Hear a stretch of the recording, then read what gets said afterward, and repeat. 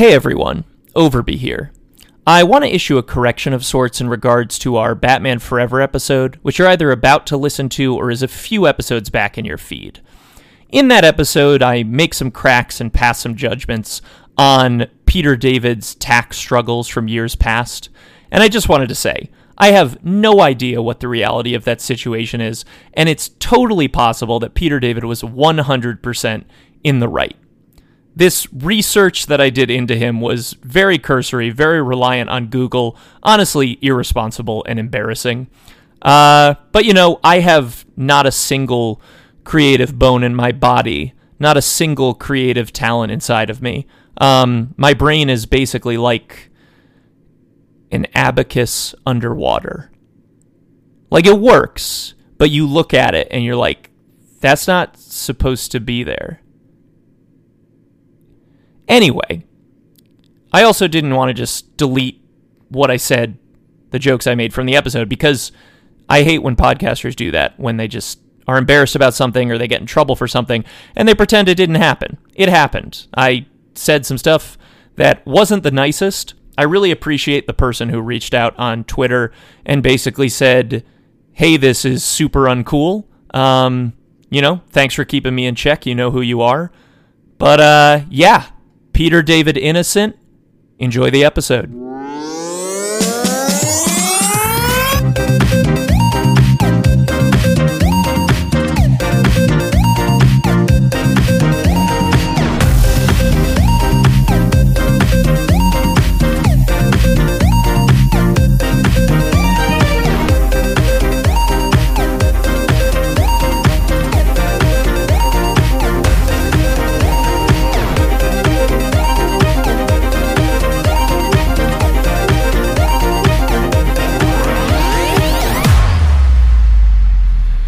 Welcome to Authorized, a podcast where we ardently read the novelization of any film fortunate enough to have one. Novelizations are a chance for someone who didn't get to punch up a movie's story to take a post-mortem pass on the script. They're an opportunity to flesh out a villain whose backstory was barely explained on screen, or to elevate the subtext that your hero is going insane into glaring neon supertext. These books are a means by which the author can insert their own dad jokes into a story that, frankly, had too many puns already.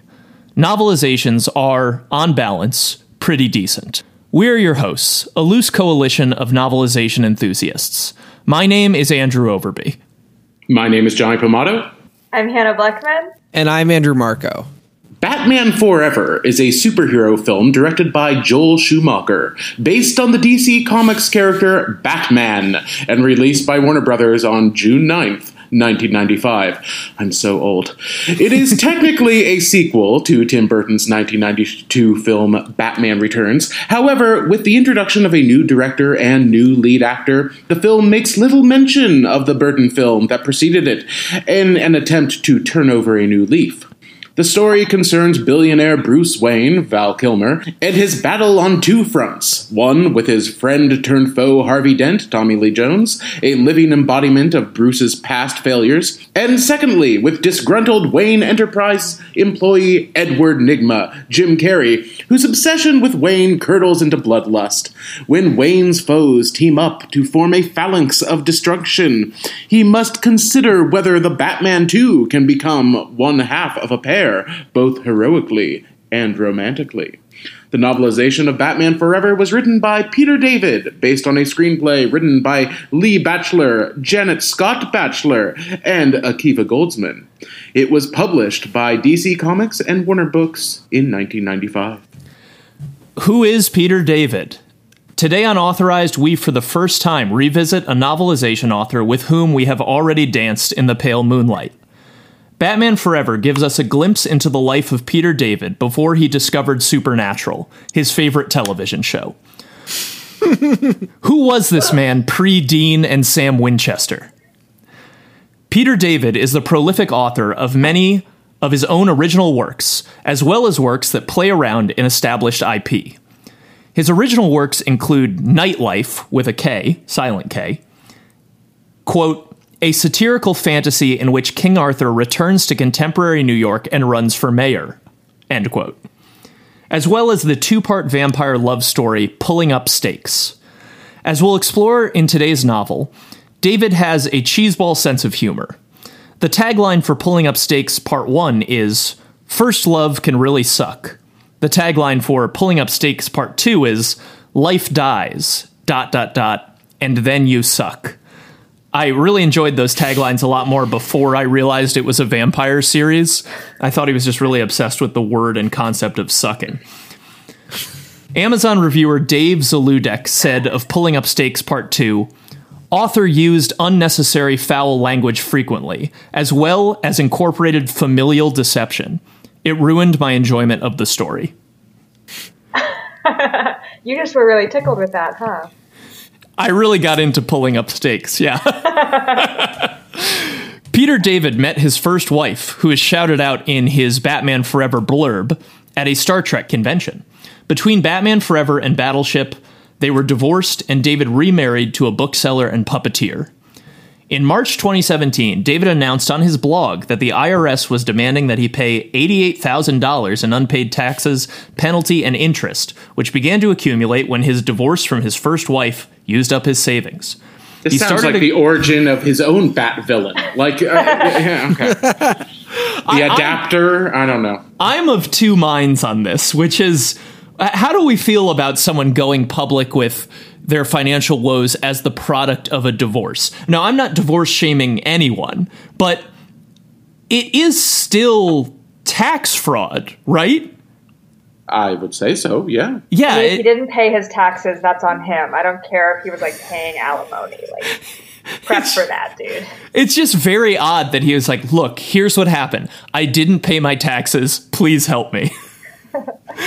He started a GoFundMe campaign to raise the money from friends and fans, which raised $68,000 of the $88,000 by sometime a couple months after he started it. David announced that he would begin a Patreon account where he would publish new work and which would be used to pay taxes, and asked his readers for their content requests. By a month later, having sold some original comics artwork acquired 2 decades earlier, his debts were paid off.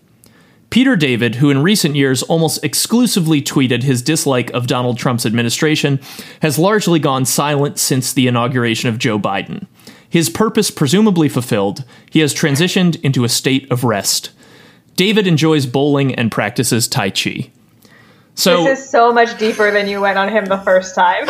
You know, Hannah, I really challenged myself to, can I write an interesting blurb about a guy that I attempted to comprehensively cover the first time with all new information?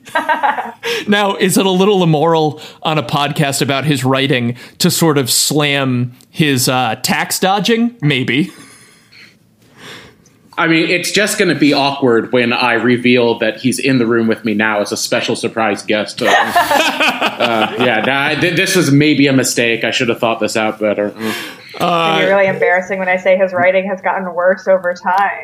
Ooh. I have to ask Andrew, because I don't want to spoil ahead of time. We're going to cover Batman and Robin at some point. Did he also do Batman and Robin? He did not. Batman and Robin was written by a person named Michael Jan Friedman. So, because I was curious if you'd have to go even further in depth on Peter David, which could still happen. There are other books out there, but a lot of novelizations. As we're he has. I think it's almost inevitable that we end up going back to David. I was discussing with Hannah recently how we had to sort of specifically avoid dipping into him a third time in the second season because he's quite prolific.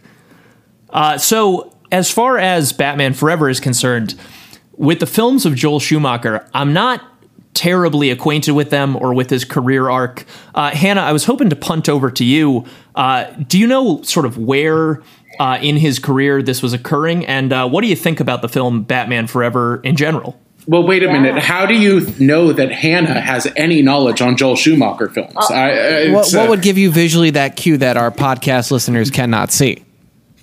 Oh, you mean the way Hannah is styled currently? Oh, is it the shirt she's wearing that says Joel Schumacher is a good director, actually? Yeah. Not only is she wearing that shirt... Wait, I worded that wrong. But she's also wearing shoes. Where am I going with that? I don't know. No, not only do I not know a lot about Joel Schumacher, I know so little about him that actually surprises me. I didn't know he was clowned on. Well, as the perhaps number one Joel Schumacher defender in the world, a couple of years ago, I watched all of his movies. I wrote a little something about all of them. They're currently on a website that I pay for that only has that one thing on it. So if you're intrigued, there's a link on my Twitter. But basically, Joel Schumacher, especially after these Batman movies, basically everyone was like, he's a hack, he sucks. His movies are gaudy and shitty, which is not correct.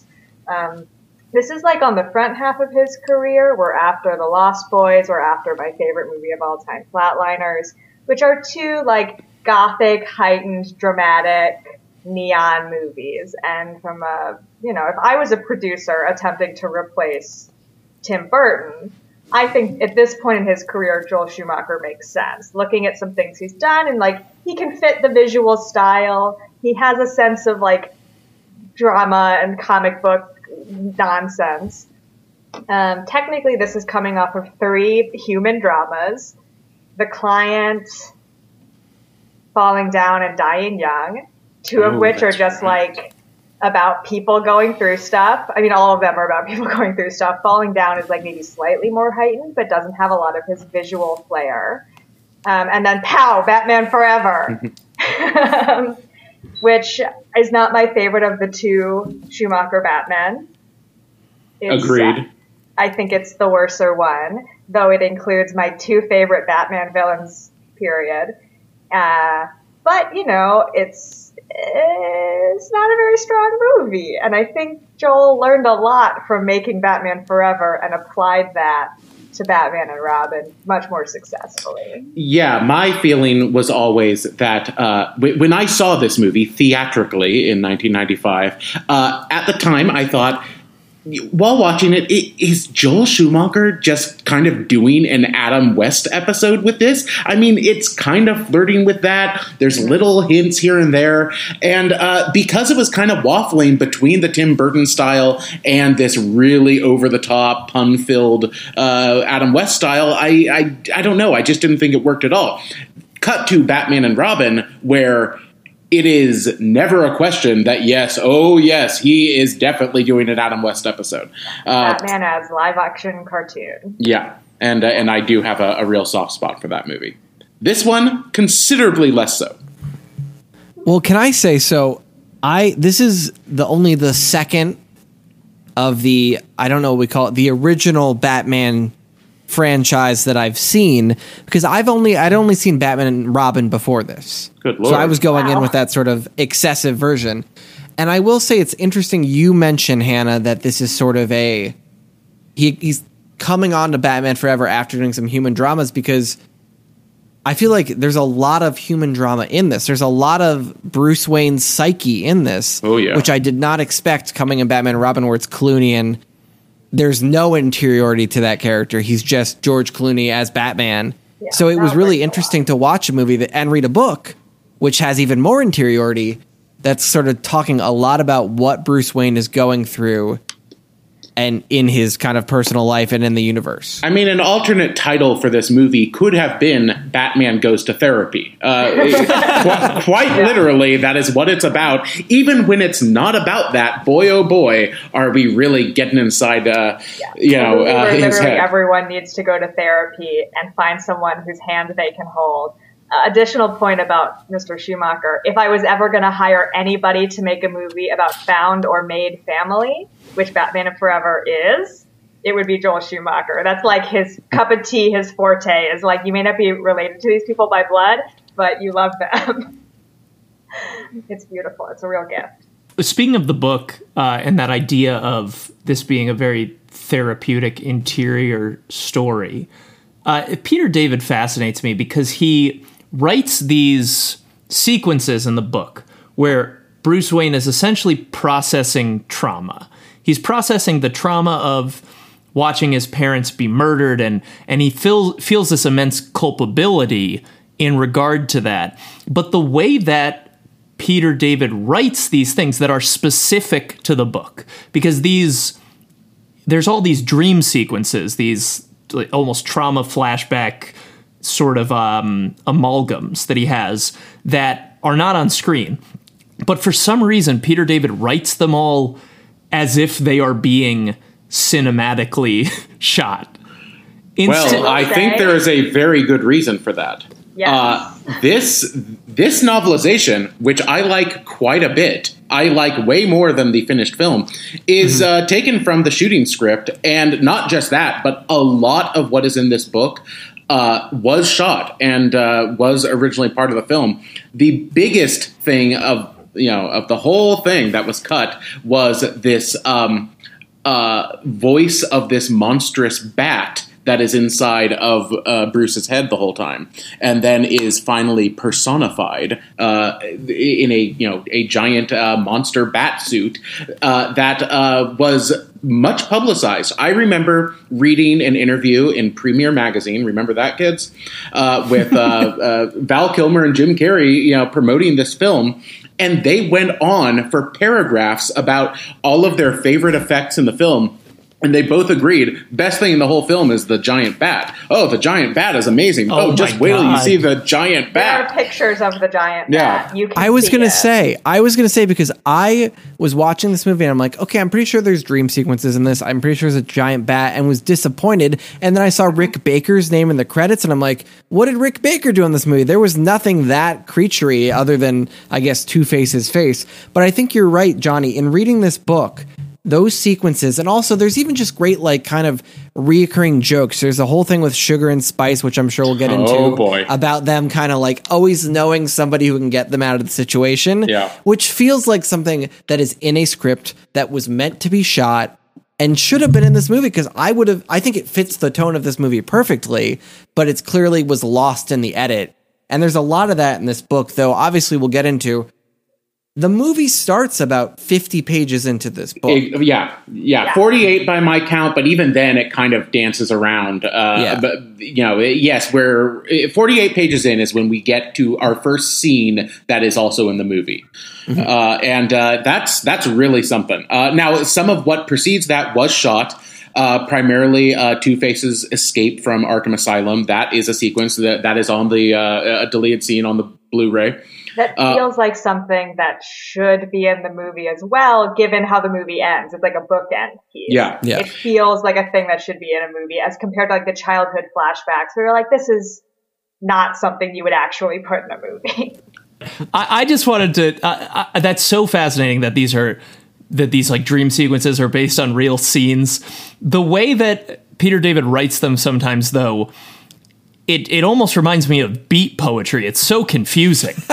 There's a passage on 193, and I feel like I have a habit of jumping to the end of these books when we start these episodes. But there's a passage on 193 where Batman has been buried in dirt in a subway museum, and he is processing, this trauma of his parents dying while also just processing the trauma of the weight of dirt. And he goes, let's see, desiccated, skeletal, clawing at his feet, pulling him down with them into the grave that he had once stood in front of and sworn that he would dedicate his life to. To what? To fighting crime? He could do that through the Wayne Foundation. To vengeance? Why did killing grate against his soul then? Why not an eye for an eye, eyes filled with sand, tooth for a tooth, mouth spitting out dirt? To bring them back, nothing could. To make them rest easier, they were dead. To join them? I appreciate an artistic flourish in a book. I'm not saying I don't like it. It's just very strange to read. Like, on the page, it feels like it is begging to be transferred to a visual medium. Does that make sense? Like, it's being written as if in a script, like for the intention of a camera. Mm-hmm. I think so, especially given that, I mean, this is page 193, but if you go back to, so for the listener, the first 3 chapters of this are basically backstories on Batman, the Riddler, and Two-Face. Very interesting. And the Batman backstory, which really takes a while to tell you, hey, this is Bruce Wayne, even though we're all like, well, this kid's parents are dead, it's Bruce Wayne, begins that. And I feel like it comes up again and again. Like, Peter David really, really drives home, like, why are you doing this, Batman? Are you sad because your parents are dead? It's the whole crux of the movie. It's the crux of the book. So I can understand it being like this flourish at that point in the book can feel a little excessive because we've already heard it like 10 times already. Yeah. I mean, the big joke in every Batman adaptation is like, okay, when are we going to get to the flashback when we see, you know, Thomas and Martha Wayne killed again? Like, every Batman movie has to do it at some point.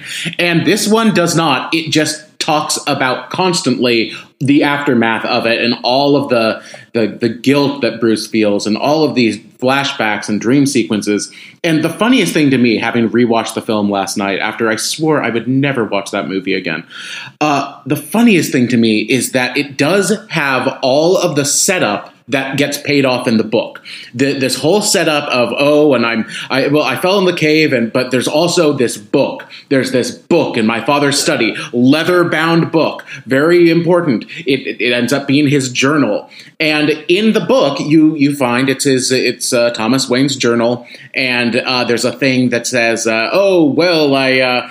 Bruce really wants to go to the movies tonight, so I guess we're going to the movies tonight. And then this is where all of his guilt comes from. It's like, oh no, they would still be alive if I didn't make them go to the movies.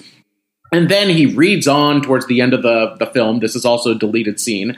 And it says, I don't want to go see Bruce's cartoon, so we're going to go see Zorro instead. And the big revelation that Bruce Wayne has is, it's not my fault. It's not my fault. However, in the movie, you keep seeing that book constantly. They keep showing the book without ever explaining why the book is important. All of that is deleted. But it's in this book, and it's one of the reasons I think that the book is a much better Batman movie than the movie ends up being. I agree that I think the book is like a more like A to Z cohesive piece of fiction. Especially the stuff with Nicole Kidman's character, which we should discuss separately, because like that plot line is like insane in the movie. It makes much more sense in the book. But I think it's interesting in the way that like this book is very much about like Bruce's guilt. He's guilty. He can't get over it. And the rest, everything else in this story is about duality. Are you Bruce Wayne or are you Batman? And those two plots like don't really speak to each other. No. And for me, the like big crux of the movie is the part at the end where he says, I'm both Bruce Wayne and Batman because I choose to be. This is my choice. And that's like the culmination of what the movie is doing.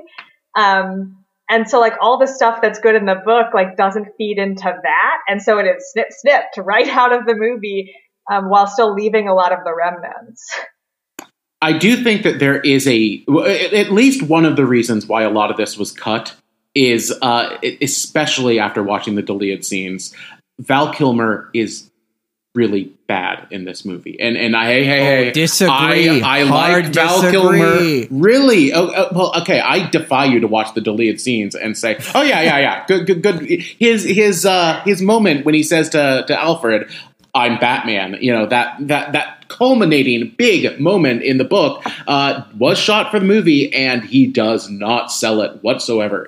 And then he's just also whispery the whole time. He has no personality. Like, this is my issue with this movie, is that no one gets properly introduced. Now, arguably, you don't need to introduce Batman because we've already seen 2 movies about Batman. This is still the same Batman, even if a lot of other things are different. But he doesn't even announce himself as this kind of new iteration. It's just like, they didn't change a thing, as if Michael Keaton was going to keep playing him. And then he was. Yes, he was. So that's very, part of it. Very nearly, yeah. And then But also, the same is true for Two-Face. Is that what you're going to say? Because I was going to say the same is true of George Clooney in the next movie, is that they just act as if George Clooney's always been Batman. And Clooney is also not very good. Yeah. I mean, I'm more pro Val Kilmer than I am Clooney performance-wise. I think what Val Kilmer is doing is like very interior and maybe like too muted for the movie, so you can't really read it. Like, it doesn't read at the same level that you would need it to. But when he's delivering, he is delivering at his own level. And when he's not, he is so checked out. And there are parts yes. where he like clearly doesn't want to be there. And that's unfortunate. Yeah, I mean, he notoriously did not get along with Joel Schumacher at all. He was pretty much under duress, and I will concede, maybe the best jawline of any of the Batman of that era. Amazing. I mean, wow, he looks good in that suit. It really works. And his mouth under the cowl is like, they really like light it in a way when he's Batman, where his lips are just like unbelievable. This gets, and this is away from the book of it all, but Joel knows how to light people. Mm-hmm. His whole career is knowing how to make people look good who are kind of monsters or weirdos or interesting characters. And it's certainly not to the degree of sort of, you know, Greco-Roman statues that is in the next movie, but like people look good in this movie. It's a very, if peculiarly shot movie, but it's a very like interestingly kind of lit movie. Every still frame is beautiful.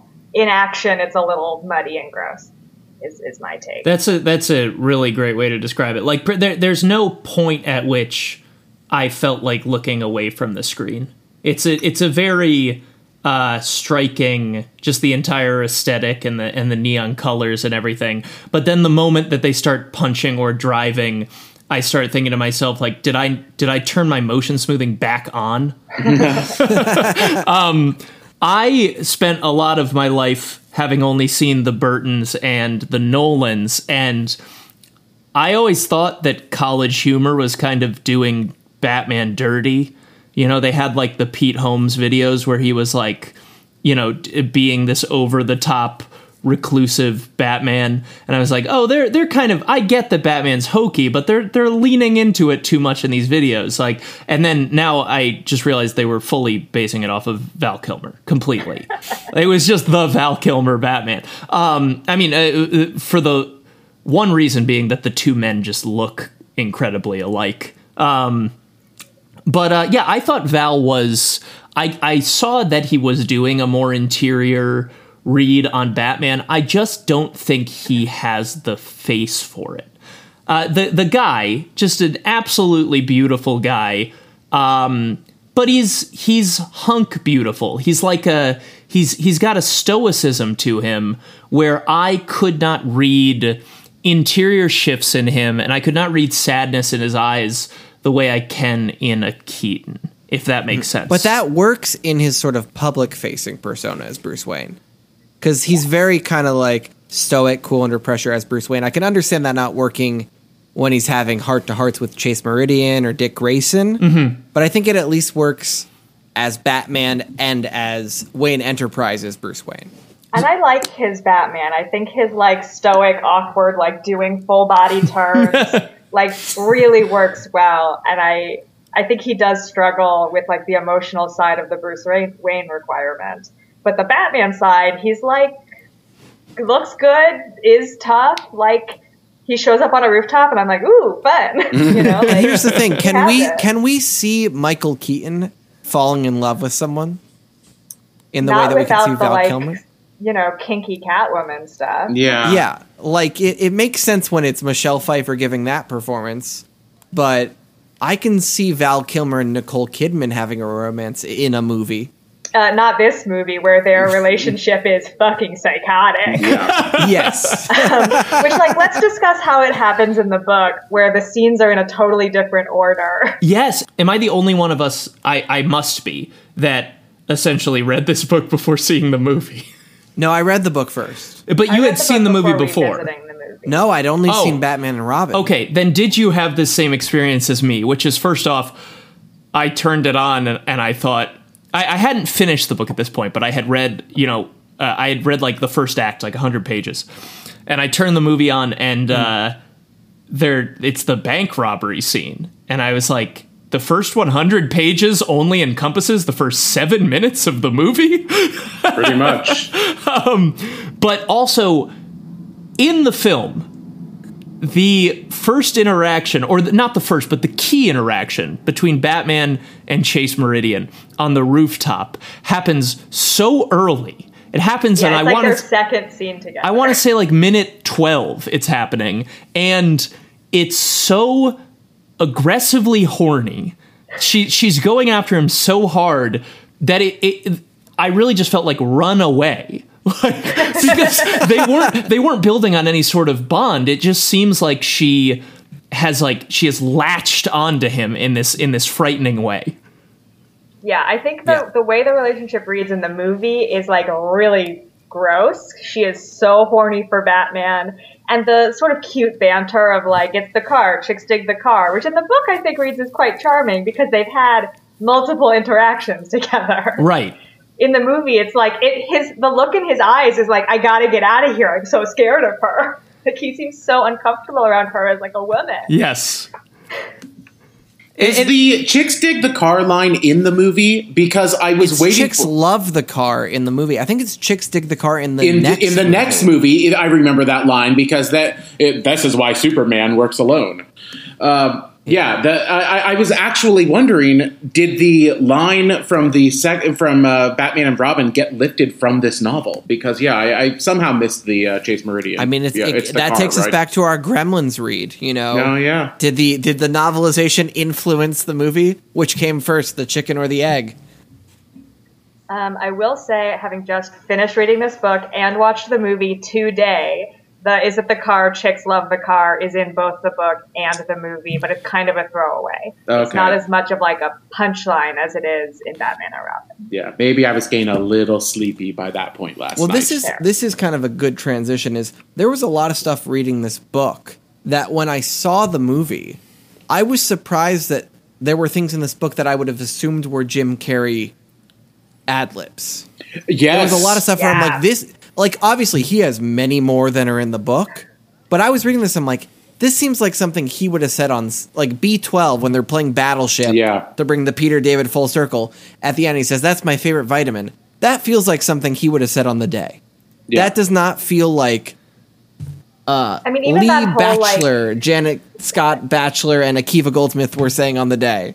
That whole scene where he, like, first goes to Two-Face's cave and he's like, it's this, it's heavy metal with a touch of Home and Garden. It's you, but it's so you. Like, all that feels like ad-libbed and improv, and it's fun, and it's straight in the book. Same with the, if you had told me we could have done this caper together, secured the movie rights. And when I watched that on the movie last night, I thought, oh my gosh, what a dumb line. Jeez, Jim, you're ad-libbing that on set. And then I read it in the book. I think, this was in the script? Oh my God, what the... Can we talk about the one Riddler line that definitely isn't in the movie? Oh, please. Go ahead. Okay, let me find this. Hold on just a moment. I am going to be going to 156. Now, before I read it, and please don't spoil what this is, Andrew, can you confirm? Can you confirm this is not in the movie, right? I didn't look away at a key moment. Okay, so... the Riddler's just doing evil, you know, and the evil's going great.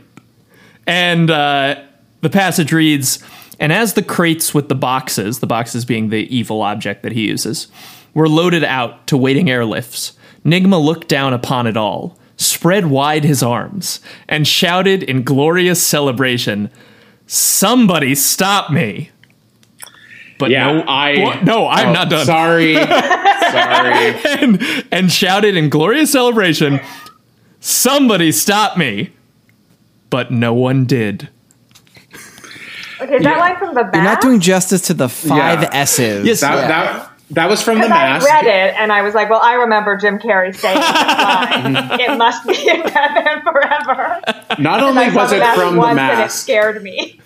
Not only was it from the Mask, but it was also from everybody who saw the Mask. Yes. I mean, the summer that came out, everybody... you're also all too young to remember when everyone was impersonating Austin Powers. Oh, okay, how about when Borat came out and everyone spent the year saying, my wife, my wife. I mean, that's what the Mask was. That was like the first one I remember being like that. Everyone was... and you also have to consider, Jim Carrey's meteoric rise as a major star happened so fast. By the time that Batman Forever came out, that was less than a year and a half after Ace Ventura came out. Like, that's how quickly it all happened. You can tell in the movie because he does have an Ace Ventura really at some point in the movie. Mm-hmm. Like, he's clearly in that sort of mask Ace Ventura, liar, liar zone of just like, I'm just going to throw stuff out there and they're going to edit together what works at a certain point. Full buffoonery. Yeah. Yeah, and I think that Peter David was, he also had Jim Carrey fever. Everyone did. He was just that huge. Do. We all do. Of course we do. And so I think that he was relishing in doing these little sneaky references like that and trying to write like him. There was another descriptive passage that mentions the Riddler sounding like Edward G. Robinson, like doing you see? And my first thought was like, oh my God, he's actually like writing in Jim Carrey's insufferable impressions that he is overdoing in all of these movies. But this is now like in the text. I will say there's also, I don't know if you caught it, in addition to the Somebody Stop Me, referencing Jim Carrey in The Mask, there is a reference to Tommy Lee Jones's big hit that preceded this, The Fugitive. Did anyone catch it? I did not. When Two-Face goes into the subway system, Batman says, "We've got a gopher," which is Tommy Lee Jones's line in The Fugitive. I was going to say that because I actually thought the Two-Face character that we get in the book feels a lot more serious than the Two-Face that we get in the movie. And I'm coming from most of my perspective on Tommy Lee Jones is, post Men in Black, rough old grandpa. So to see him hamming it up to such a degree after reading a book where it's like, he gets into the fun of it all, but he seems sort of violent and has sort of a serious backstory because we get so much more interiority. I was really surprised that was his take on it. Yeah, well, I don't know if it was his take. I allegedly Tommy Lee Jones was miserable making this movie. He hated every second of it. I think that doesn't look it. Yeah, I think that the character of Two-Face is so poorly conceived as basically, once again, and this is true with the Riddler as well, it's just the Joker. Like, everyone is the Joker. Totally. Oh, yeah, let's have Two-Face be, like, maniacally cackling constantly and, like, just really high on his criminal antics. When Two-Face as a villain, not to be a Batman dork about things, but as a villain, he is the angry, sad, just really resentful character. That guy doesn't crack a smile ever. Either side of his face ever cracks a smile. And in this, they just make him too goofy and excited. And I was shocked revisiting the film that, wow, Tommy Lee Jones was, I won't say better than I remembered, but you wouldn't be able to initially tell that he was phoning it in and did not want to be involved. He really is. For better or worse. I think just before we move away from it, the thing that we were just talking about with doing the Mask line and doing the Fugitive line, I think it is just a Peter David thing. Because if you recall in Battleship, he has that line about Liam Neeson's character appearing to be a wise Jedi. He loves. He just thinks he's clever. He thinks those are so clever. On the topic of Two-Face, I could not believe how much the movie just assumed I got his deal. The movie doesn't even have the scene in the book where he and Batman are buddies at the beginning. It just goes straight to Two-Face as a villain, and then Batman goes, "Oh yeah, we were really good friends." Then he got acid thrown in his face by someone else, and he hates me now.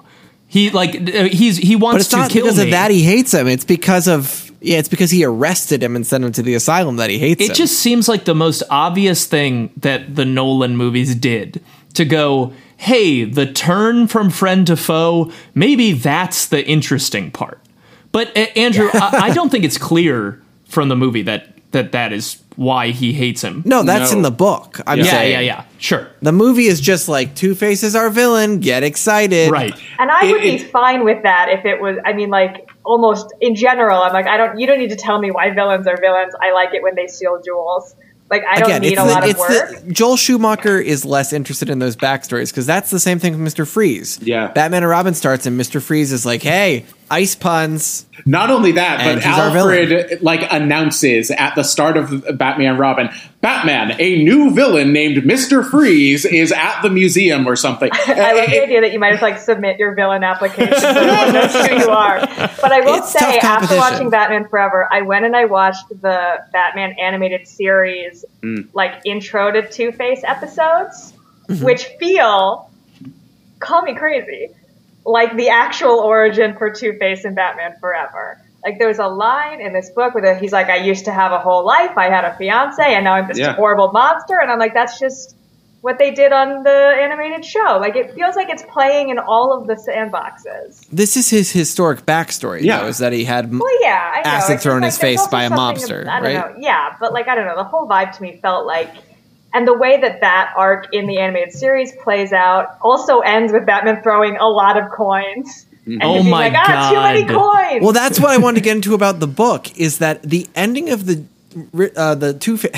Two-Face in the book is so much better than what we get in the movie. Yeah. I was so disappointed watching the movie. Not to be funny. But, I think there's a lot of things the book does better, a lot of things, but I think the ending is not one of them. But what's so different other than that? Well, I think Dick Grayson in the movie says I can't promise I'm not going to kill Two-Face. And Batman says you got to do your own thing. I can't tell you what to do. And then when he does decide to do the right thing, it's more satisfying. That's a better piece of plot line. Mm-hmm. And I think the stuff with Two-Face, him choosing to kill himself feels I don't know, not satisfying to me. I think Batman whoopsies killing him is pretty fucked up. I like him being essentially impaled upon his own logic. Kind of a seemingly left turn, but did you guys watch Review, the TV show, the Andy Daly one? Oh, yes. This Two-Face in this movie and book is a lot like the Magic 8-Ball episode. Where he this is what I like about Two-Face and the Riddler is that they are rule-based villains. They follow a set of rules that they have developed for themselves, and it always backfires on them, and that's what gets them caught. It's specifically like that conceit of Forrest McNeil using the Magic 8-Ball in that it's the illusion of leaving everything up to chance, but he's also deciding what the inflection points are at which he flips the coin, and that influences things almost more than the coin flip, because what's to keep him from re-flipping on murdering a person every 3 seconds? Yeah. I mean, he does re-flip. He totally does re-flip. One of my favorite things about him in the movie is that he's I made up my mind actually, but I do have rules. My biggest problem with this movie has always been that I personally do not like that we have to do an origin story every time with one of these movies. And so, in theory, I should like that this movie avoids the origin for Two-Face. But you need something. You need something more than hey, Batman, Two-Face is at again. It's at what again? We have no idea who this guy is. Doing crimes. Doing crimes. That's enough for me. I mean, at the very least, I don't think you needed his origin in this movie. But I do think that what should have been in the movie is his escape from Arkham. So because that scene is full of so much information about who he is, it basically replaces the origin, and it gives you this notion that he was he went on a spree initially, he was captured, and then this is his grand release. It almost justifies how excited he is to suddenly be out there again in the world. Right. I think that scene, which in the film features Renee Auberjonois, and as did anyone catch this? Dr. Burton? Dr. Burton with a very conspicuous haircut. Yeah, I think it's cute. It's cute. It's cute. But I had never noticed that before. I had never made the connection. It's Dr. Burton, cute. Well, when you see it on the page 30 times, it makes a little more sense than in the film, one reference. Maybe I'm misremembering the movie. This whole thing with Two-Face's escape is not in the movie. Okay. No. So it was shot, though. It's a deleted scene on the DVD. For the listener, basically... The circumstances of Two-Face's escape are that an orderly at Arkham has agreed to free Two-Face for, $500,000? And the orderly is a gambling addict, and Two-Face basically makes him the offer of double or nothing. And it's just to read from page 40 here. This is the guy considering whether to take the offer. He goes, Richter's immediate impulse was to say no. No, not just say it. Shout it. Scream it. Are you insane? I'm risking my career, my freedom, violating trust, breaking the law. And you're asking if I want a chance winding up having nothing to show for it except an empty cell, a mountain of debts, and some guys who would rip my insides out just for kicks, much less for the amount of money I owe them. All that very correct, very understandable response rattled around in his head. But during that time, the twinkle of the coin sparkled in his eyes. $1 million. It's just a really fun chapter where the guy, his sole characteristic, it feels like a Stephen King book. His sole characteristic is that he's a gambling addict. And you know exactly how the scene is going to go, but still the predictability of it is incredibly satisfying. He ends up getting the nothing, and Two-Face defines nothing as killing him, making him into a nothing. I don't know. I just loved it so much. It's also a much better introduction to the concept of the coin than we get in the film.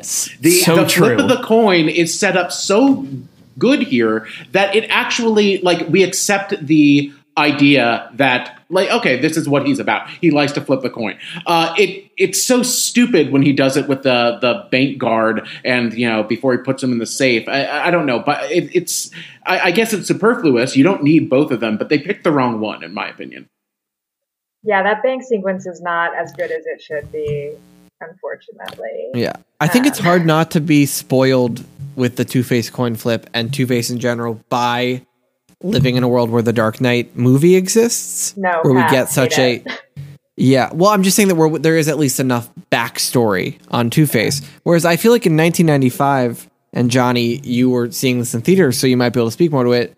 Like, was the Adam West Batman series more in people's mind? Is Two-Face in that series? I do not think Two-Face is ever in the original Adam West series. Was the cartoon around by this point? The cartoon had started, and I think you had seen Two-Face. Yeah, because it feels very much like people culturally knew him. Yeah, and then Two-Face, well, Harvey Dent is also in the Tim Burton Batman movie, the first one, played by Billy D. Williams, I think beautifully. I love Billy D. Williams in that movie, and I so wish that he had gone to play it. I think that, because that's another thing. I didn't need the entire origin story of, you know, the acid in the face and everything.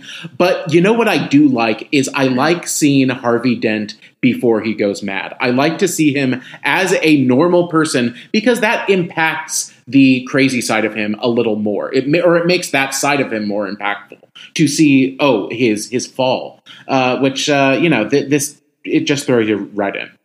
I think the other option is that he, as a character, has more dichotomy. That you have more of, like, there's really two personalities here, and one is saying, no, let's not kill people, and the other one's saying, like, I love to murder, which is also not what the Batman Forever is doing. But I feel like if you're not going to do the before and after, you have to do it simultaneously. You know what I mean? I do kind of like that in the movie, and like the book does this similarly. There's like a news report of like, you all remember Harvey Dent? He got acid thrown in his face. No, he's crazy. Like the Gotham News situation is chef's Oh, you mean kiss. GNN? Yeah, the Gotham News Network. Just like their ability to be like crazy man on the loose again. I love that for them. You know? Also in the book, Bruce is very, he's troubled by the incident of Harvey Dent having the acid thrown in his face, and he describes the day. He goes, I went to the courthouse as Bruce Wayne because I figured even if I couldn't be Batman there, I could be there to protect him and watch over him. And then in the movie, just fully Batman breaks out in the courtroom. Where was he? Where was he standing? Sitting in the back, just like watching the trial. I don't know. Yeah. I mean, I think the pairing of villains is a good concept. In execution, a little rough. In the book, a little less rough because we're not dealing with those like really personalities. Yeah, those actor things, which are a lot to handle. And like, I think Jim Carrey is great. And I like him in many things. And I like him in the first half of Batman Forever a lot. And then he goes full Jim Carrey in ways that I'm like, reel it back in, baby. Yeah, you make a great point, and it's in the book as well when like he's reporting on the suicide of Ed Begley Jr.'s character, and he's kind of going between like, I'm so sad, here's his suicide note. Anyway, I'm so sad, it's so sad. That stuff works so well, and it's in the book, and it's funny in the book. But there are things that work in the second half of the book that do not work in the movie because it's him really hammering, grabbing his groin and all those things. Yeah, it really works in the book. I think that the Riddler is like, well, I would be scared of this guy when we reach the end. Yeah, especially knowing you have his interior life more. So he's an obsessive person, and you're hearing him think about that obsessiveness, which works. I've also never loved. I do think that Carrey does about as good a job as he could do with the material he's given, and I do think that he gives in to some of his more, Jim Carrey instincts later in the film. But also, it was 1995. That's what everyone wanted to see, and they hired him to do that. Exactly. The thing that always has bugged me, it's just a trope I don't like, and this is not Jim Carrey's fault, and I don't think it's Joel Schumacher's fault really. I just get so tired of the origin story of the awkward nerd who gets a little taste of evil and then instantly turns cooler and better dressed. And, we've seen this so many times. I mean, we'll see it next in Batman Robin with Uma Thurman, to a lesser extent, Michelle Pfeiffer, because I think that, I don't know, that's not quite as stark a transition. Jamie Foxx in the one Spider-Man movie. Spider-Man 2. Yes. And then as recently as Kristen Wiig in Wonder Woman 1984, another like mousy nerd who then like, oh, I have a superpower now, then I shall be the cheetah, and like really. What works for me with Jim Carrey is that he just becomes Bruce Wayne. His version of becoming a cool, well-dressed guy is dressing and styling and behaving like how he sees Bruce Wayne be. Like that party scene where they are standing next to each other in the exact same suit, with the exact same hair, with the exact same little glasses. Like, I love it. And he's really putting on and taking off the glasses as Bruce Wayne is doing it. It's perfect. And it's not heavily commented on. There's one line of like, how come you don't look as good in that same suit? But like, it's just happening. I think it's wonderful. And I hear you, Johnny. I also hate like dork becomes cool with superpowers. But for like the Riddler to be like, I wanted to be Bruce Wayne. He wouldn't embrace me, so I'm doing it anyway. Like, actually works pretty nicely for me. And I think that scene, the big gala, that's where Jim Carrey peaks in the movie. I think he is perfect in that scene. And after that, it just turns into too many rhymes and jokes. But also, I when do. His hair looks like a normal person. Yeah, me too. That's the scale. Is like when his hair is like a human being, it looks fine. And when his hair becomes crazy, you're like, it's not good anymore, Jim. And like, what's going on there? Is that a wig? Is he dyeing his hair every night? I think he's dyeing his hair every night is how I always read it. And cutting it? Yeah. Clear. I do think the Riddler is when Nigma rather, when he's doing his Bruce Wayne routine, I do think he's a very uncool cool. I think Jim Carrey plays that very well where he's well, and also no, it's okay. The book also gives us context for why he is so obsessed with Bruce Wayne. Like, it goes back to elementary school. I'm actually about to tackle that. Okay, please, by all means. Yes, I think that he when he's doing the Bruce Wayne scene, he is basically taking on all the signifiers of like, I'm successful, I'm carefree, but Carrey plays it with this like raw desperation. Where he just wants to be seen like that so badly. And I was going to ask you, Johnny, since you watched the deleted scenes, is that elementary school thing a scene that was filmed?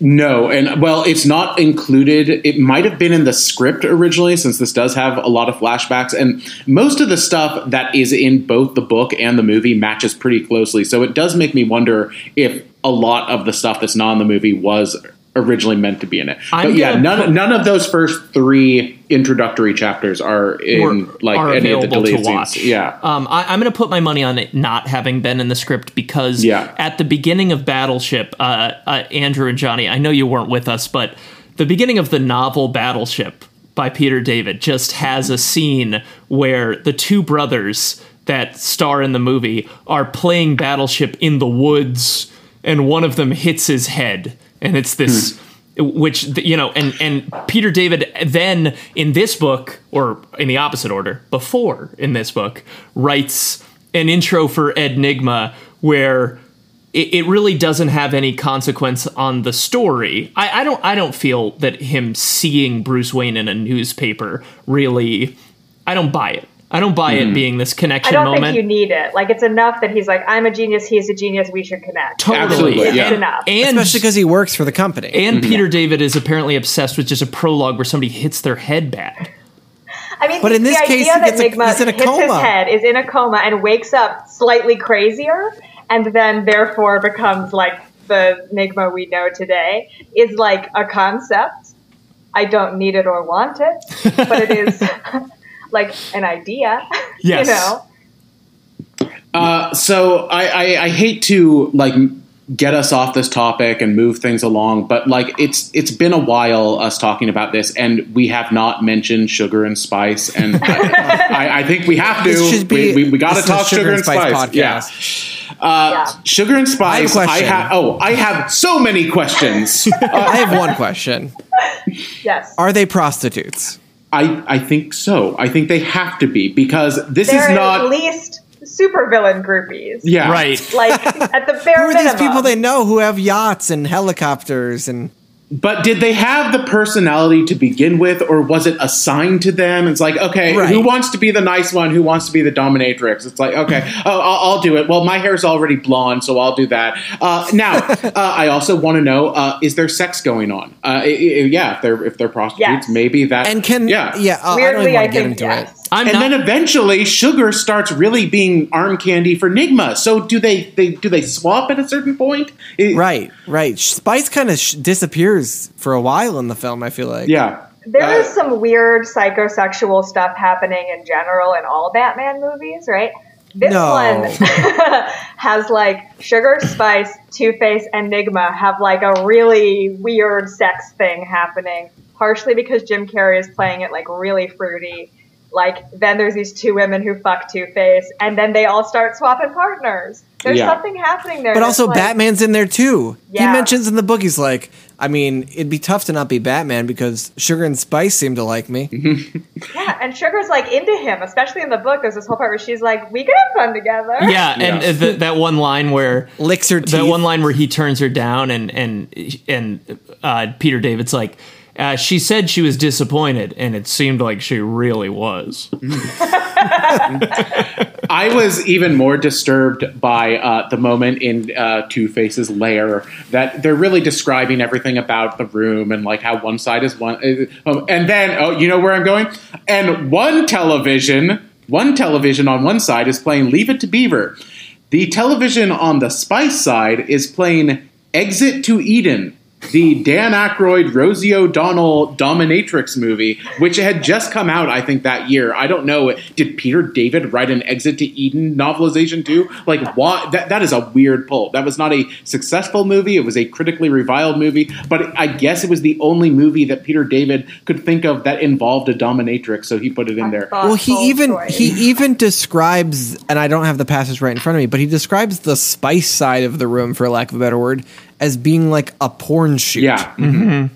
I forgot that she was such a kitten with a whip dominatrix. But And this is something to talk about in the book also is the movie I believe is a PG-13, right? yeah. There's a lot more language and sort of overt sexuality in the book than I would expect for something like, oh, my kid loved Batman Forever. Let them read the book.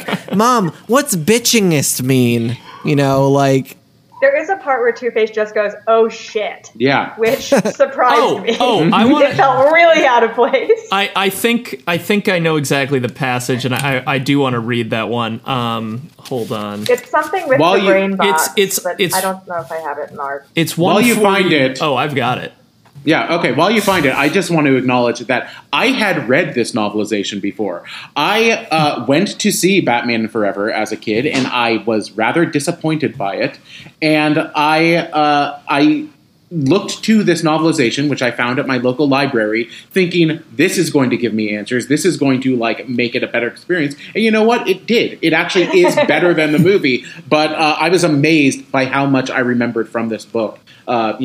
now. I'm just 25 glad years to know later. that you know, in the 2 years you went from the junior novelization of Jurassic Park to the normal adult novelization of Batman Forever. So that's heartwarming. So it's on 144. Okay. Kind of a gross page. I knew someone once with the last name Gross, and their email address was just their first name 144. I thought that was clever. Anyway, okay.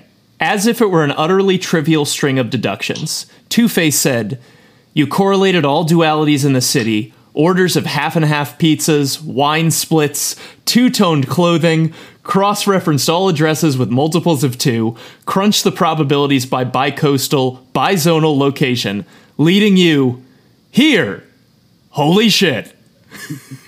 I just love that that Two-Face's commitment to duality is interrogated to this degree. That he is ordering half and half pizzas. At a certain point, it has to be to the detriment of his enjoyment. Where he's like, I really like pepperoni, but I have an aesthetic. Yeah. This is the problem I have with this characterization. Is he refers to himself as like we and our. There are two of him in there. They like different things. But the performance and the way he's written in this book is he's one dude who is really committed to a bit. Yeah. That is what it is. It's they just don't commit fully or fully explore the idea. It's like, oh, is he really two sides of the two people in there? It's like no. It's funny if he says we all the time. Yeah. Is he bifurcated like down the entire body, or is it just his face? That's what's not clear. Yeah, I don't think so. I think it's just the face. I mean, his hands are fine, right? Oh, good point. So does his one personality? Does his one personality have body envy? And also, can Sugar and Spice only kiss one side of Two-Face's body? Yes. I have many questions. I would say yes. Yeah. If I was going to spin out that reality, it clearly, like, the one side of Two-Face is like, you're a nice girl and you kiss my nice cheek. And the other side of Two-Face is like, you're a mean bitch and we're going to slobber all over each other, but only over here. I'm glad we're like stopping this conversation at cheeks because it's a real slippery slope. I tell you, I just do not want to know. Wow. I mean, the tailoring alone of nice suit, zebra, pink leopard suit. I mean, that alone would give you exactly where he hangs out, wouldn't it? Like one guy in all of Gotham does that. Yeah, if anything, I just wish that there were more of them because it's such an interesting concept and they're reduced to cameos. Drew Barrymore was just kind of like on the rise herself at the time. And I think dating Jim Carrey, I think maybe that's one of the reasons she was there. I don't know if that lasted more than a few months, but what about Debbie Mazar? Tell us about Debbie Mazar. Well, clearly she was just there for that one day because you never see her again after that initial scene, right? It's only Sugar. Is that after true? That. No, she comes back at the end. She's around. Yeah. Oh, okay. And the party scene, she shows up with Two-Face. Oh, I missed her entirely during the party scene. Maybe I need to watch this movie again. No, I don't. No, I definitely do not need to. What do you guys think of Robin? Love. Let's let Hannah take this first. What do you think of Robin, Hannah? For context, growing up, watching the animated series, reading comic books, being a child girl, Robin was like the number one crush of like my little life. So Chris O'Donnell is the cutest boy in the world. He is... Even with those sideburns? Yes, I love the sideburns. They're adorable. He's playing it so boyish and so cute and so charming and so petulant. And he is like fit, but not too fit. And his outfits are cute. And he's just like, I want to have a friend. I need a friend here. And I'm like, I love him. I'm a huge Robin defender in general in all versions of Robin. And I'm a huge Chris O'Donnell defender. I love him. Yeah, I will agree with you on this, that I think the book and the film, because this is the problem that Nolan had, is that it's hard to introduce Robin into Batman. Mm-hmm. It's if he's not already there. And I think they do a good job of sort of, you understand his backstory, you understand the connection between why Bruce would want him there, you sort of understand his petulance. But I think even just like the little bits of camp they throw in there, like they get a holy something Batman in there, and it's stupid, but it works within the context of what I've been told to believe, because it comes on page like 210 of 240. Well, we're like, I'm here for it. It comes at the end of the movie. That happens in the movie too. And I was actually shocked. I remember that being such a huge laugh line in that movie. And watching it again, I thought, wow, he really throws it away. It barely registers. Like it almost seems ADR for a second. It like also is weird because Val Kilmer's response is what? Yeah. And then he explains there's metal with holes in it, and Val Kilmer goes, oh, end of exchange. Yeah. There isn't a punchline there. Or it's almost Not at as all. tortured a holy as Andrew's riddles, which we will hear at the end of the episode are. Oh, dear Lord. Yeah. I will play counterpoint to this Robin thing. Hold on. Okay, Jane Curtin. Okay, this is not a knock on Chris O'Donnell, who I like Chris O'Donnell. I think he's fine. I think he's good even. I don't think he's all that well written in this movie. Or, no, I will clarify and say, I do not feel like this Robin is written for Chris O'Donnell, because this really is the classic Robin story. This is what we have all come to know of Robin's origins. But I do feel that for the most part, his character is written like a child in this movie, like it was meant to be played by a 12-year-old boy. And then someone said, what are you talking about? Of course, we need a hunk in this, so let's get Chris O'Donnell. The age really shocked me, having not seen this movie before. Also, like, I mean, when I turned it on, I thought, that's a young adult man. I thought this was going to be a boy. In the scene where and this is a book-specific scene, but Chase Meridian is introduced in the book getting robbed, getting mugged, and then Dick Grayson, she basically has a chance encounter with the boy who will become Robin, and he gets her purse back and whatever. They have a nice little moment. It's written as if he's an 8-year-old boy. I mean, his father comes out and chastises him and goes, Robin, what did I teach you about putting yourself at risk? I mean, it really reads as if, when my dad used to tell me not to get in cars with strangers. So then to turn on the movie and see that he was 19 years old was very shocking. Well, I agree with you on all of that. Also, I think that scene with Chase Meridian is really good. I wish it was in the movie. Me too. Chris O'Donnell was 25, and he reads a little older, maybe. Like, I do think the character is supposed to be 19, but was probably written to be 15 or 16, would be my guess. Especially with all the references to, like, going into the, like, adoption welfare system. Yeah, like, if he's 19, he's just loose now, for sure. Yeah, he was going into it as a person who is adopting. I think Chris O'Donnell does the absolute best he can possibly do, given the circumstance he's in. And but in the book, you're like, well, this is a teenage boy, and how charming, and we like him. I think it's a testament to find a little family. I think it's a testament to O'Donnell's performance that when I was reading this in the book, I was so bored by all of the Robin stuff. I was struggling to stay awake through it. In the movie, I actually thought it worked really well. I was enjoying the Robin subplot more than I ever had before, because I do think some of the developments are dumb, where he steals the Batmobile and he pretends that he's Batman. It's like, yeah, so what? I forgot my suit. But I think it's better in the movie. It is better in the movie. I'm just a guy. I don't know. Yeah, I think he is much better in this movie than I ever gave him credit for. I was actually surprised that I enjoyed him so much. I asked my mother years ago who played Robin in Batman, just because I hadn't seen it, and she said, the NCIS guy. And I read the whole book picturing Mark Harmon. Well, that's absurd. Now, it was not a good match for Kilmer, let me tell you. Do we all know who was supposed to be Robin? I was about to say, if you read this book imagining Marlon Wayans, it makes a lot of sense. It fits perfectly. And I do think that Marlon Wayans in Batman Returns was going to be more of that. I mean, at the time, he would have been 15 years old or so. He maybe a little older than that. But he would have read more as a teen as opposed to like a young adult. And, it's interesting to think what might have been with that. It feels like if you look at the kind of, and Wikipedia to be blamed as, to be trusted as it can be, all of the castings for these that were chosen before who they went with are very risky, interesting casts a lot of the time. Like Marlon Wayans is a very interesting take on Robin. But then to be like, we were going to offer Brad Dourif or Kelsey Grammer, the Riddler, or Mel Gibson or Martin Sheen, Two-Face. It's like, what are these choices? Were you just picking names out of a hat? So it's kind of interesting. It comes together as well as it is, but it is interesting to hear those other takes on it. And you wonder how much of the script was designed with a Marlon Wayans in mind more than a Chris O'Donnell, who I don't think of as a jokester. No. As much as a heartthrob.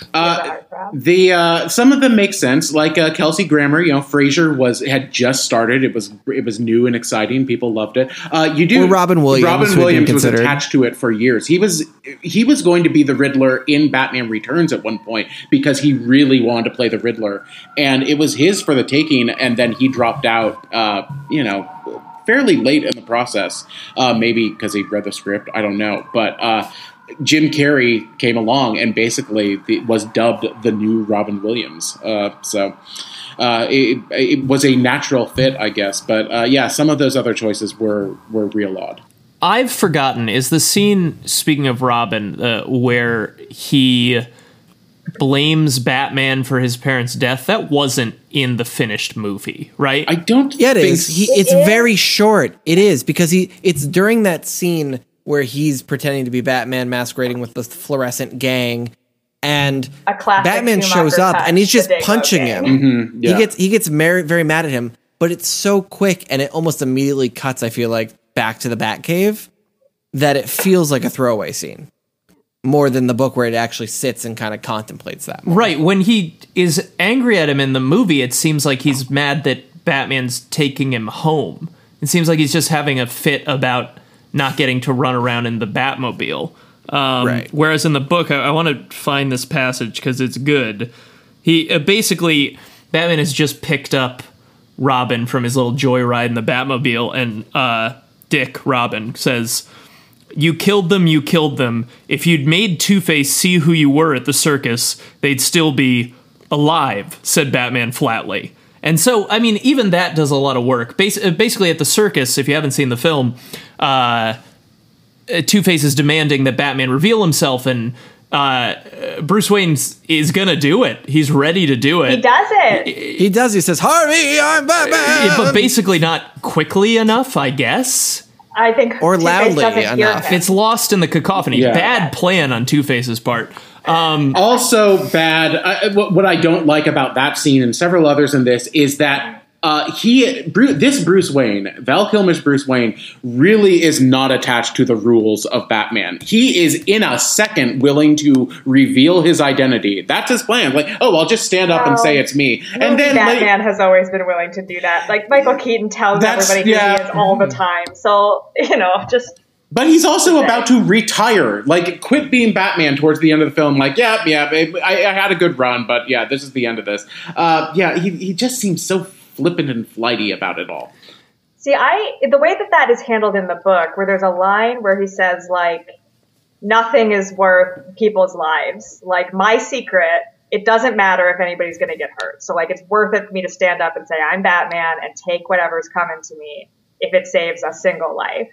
I'm not sure that totally reads in the movie, but I appreciate that sentiment, that he's so committed to saving people that he's like, I gotta do it. I'll do whatever it takes, except kill Two-Face in the moment that it matters. And like, that's his struggle. I also thought that was just very consistent with like his belief system. That if Two-Face makes it so bare, just reveal yourself and lives will be saved, he goes, okay, that makes sense to me. I thought that was great. I guess I just enjoy the trope too much that every Batman tends to employ at some point, which is Bruce Wayne saying like, "Oh, excuse me, I'll be right back," or pretending to get knocked out or something like that, so he could slip away and come back as Batman. And he does do a little of that. He does, but not in the circus where he's just like running in as Bruce Wayne punching people. Bringing it back to the connective thread with Robin is like during that bit in the movie when Dick is like, "You killed my parents. This is your fault." Batman says to him, like, if Bruce Wayne could have saved your parents by dying, he would have. Which is not, or like, the line is better than that. But basically it's, if I could have, I would have. And I don't think that line makes it into the book, though the sentiment is definitely there elsewhere. It works. I don't know. It all works for me. I don't love this movie, but I'm really talking myself up to it. Well, Hannah, it's one of those movies where, like, it isn't the best movie ever made, but it consists of these enormous swings. It has these really interesting, big performances in it, and so much going on. I mean, I wrote in my Letterboxd review, it feels like the sixth Kilmer Batman. It feels like you're coming into this franchise where we know these villains and we know this city. And I get that impulse. I don't think it's a great movie, but I do feel like defending it because it's so unique and it's so unabashedly itself, which is so much more than many movies can say. I agree. It does. Yeah, it does have a real sense of style and tone to it, wildly different from the Burton films. And I do not have a problem with that per se. I prefer the Burton films, but I was surprised by how much I enjoyed the motifs and style of this film this time around. It was maybe because I was comparing it to its natural devolution, which a few years later it's like, oh, Mystery Men looks like this world. Like, but yeah, I actually like the look of this a little more, and I really like where it goes in the next one, where it really just turns into a cartoon and just elaborate sets that only ever feel like sets, never real locations. The heightening of Gotham City from like a kind of interesting Art Deco place with some big statues to like every building is sitting on the shoulders of a giant statue is delightful. I would be curious, like in the dream world, what a Schumacher directed like Batman Returns would look like, which is just like a stronger script with stronger characters. Like, would that be a masterpiece? I think it would be good, probably. Like, I'm a Schumacher defender, and I think he has like so many gifts, or did. Rip. I miss him every day. But I wonder, like, these scripts are not as strong as the Burton Batmans, and like, would we have the same conversation of like Schumacher ruined Batman if he had gotten a chance to like do a better script?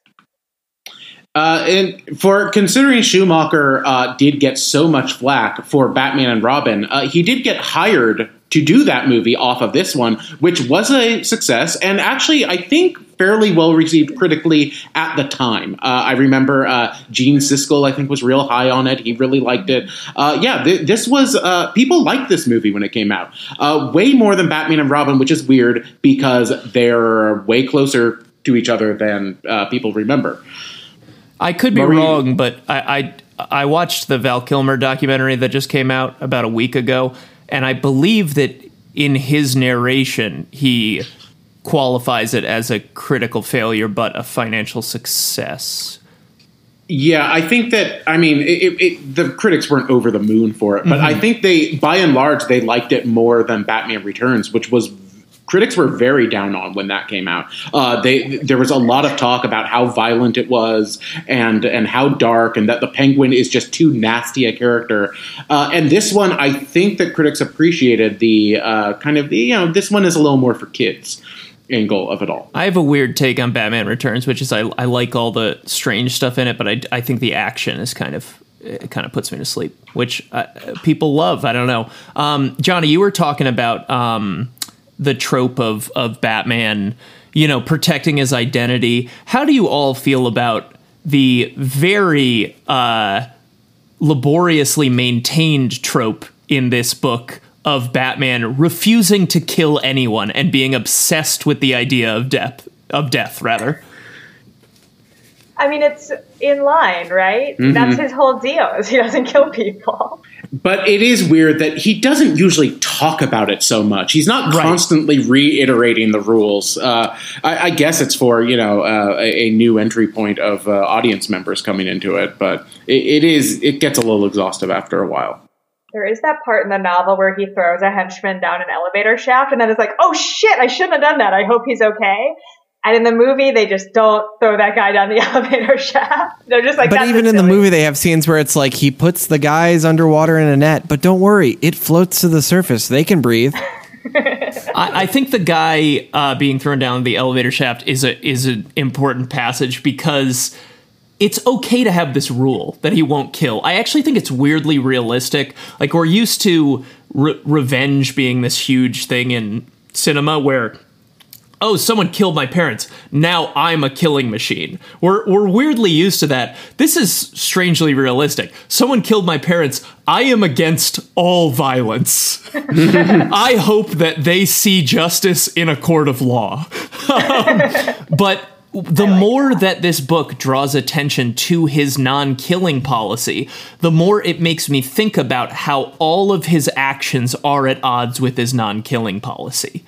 If he's going to be dispatching criminals in the way that he does, he's gonna accidentally kill people. Yeah, can I speak to that exactly, Andrew, in the way that they talk about how the Riddler is dispatched? Sure, go for it.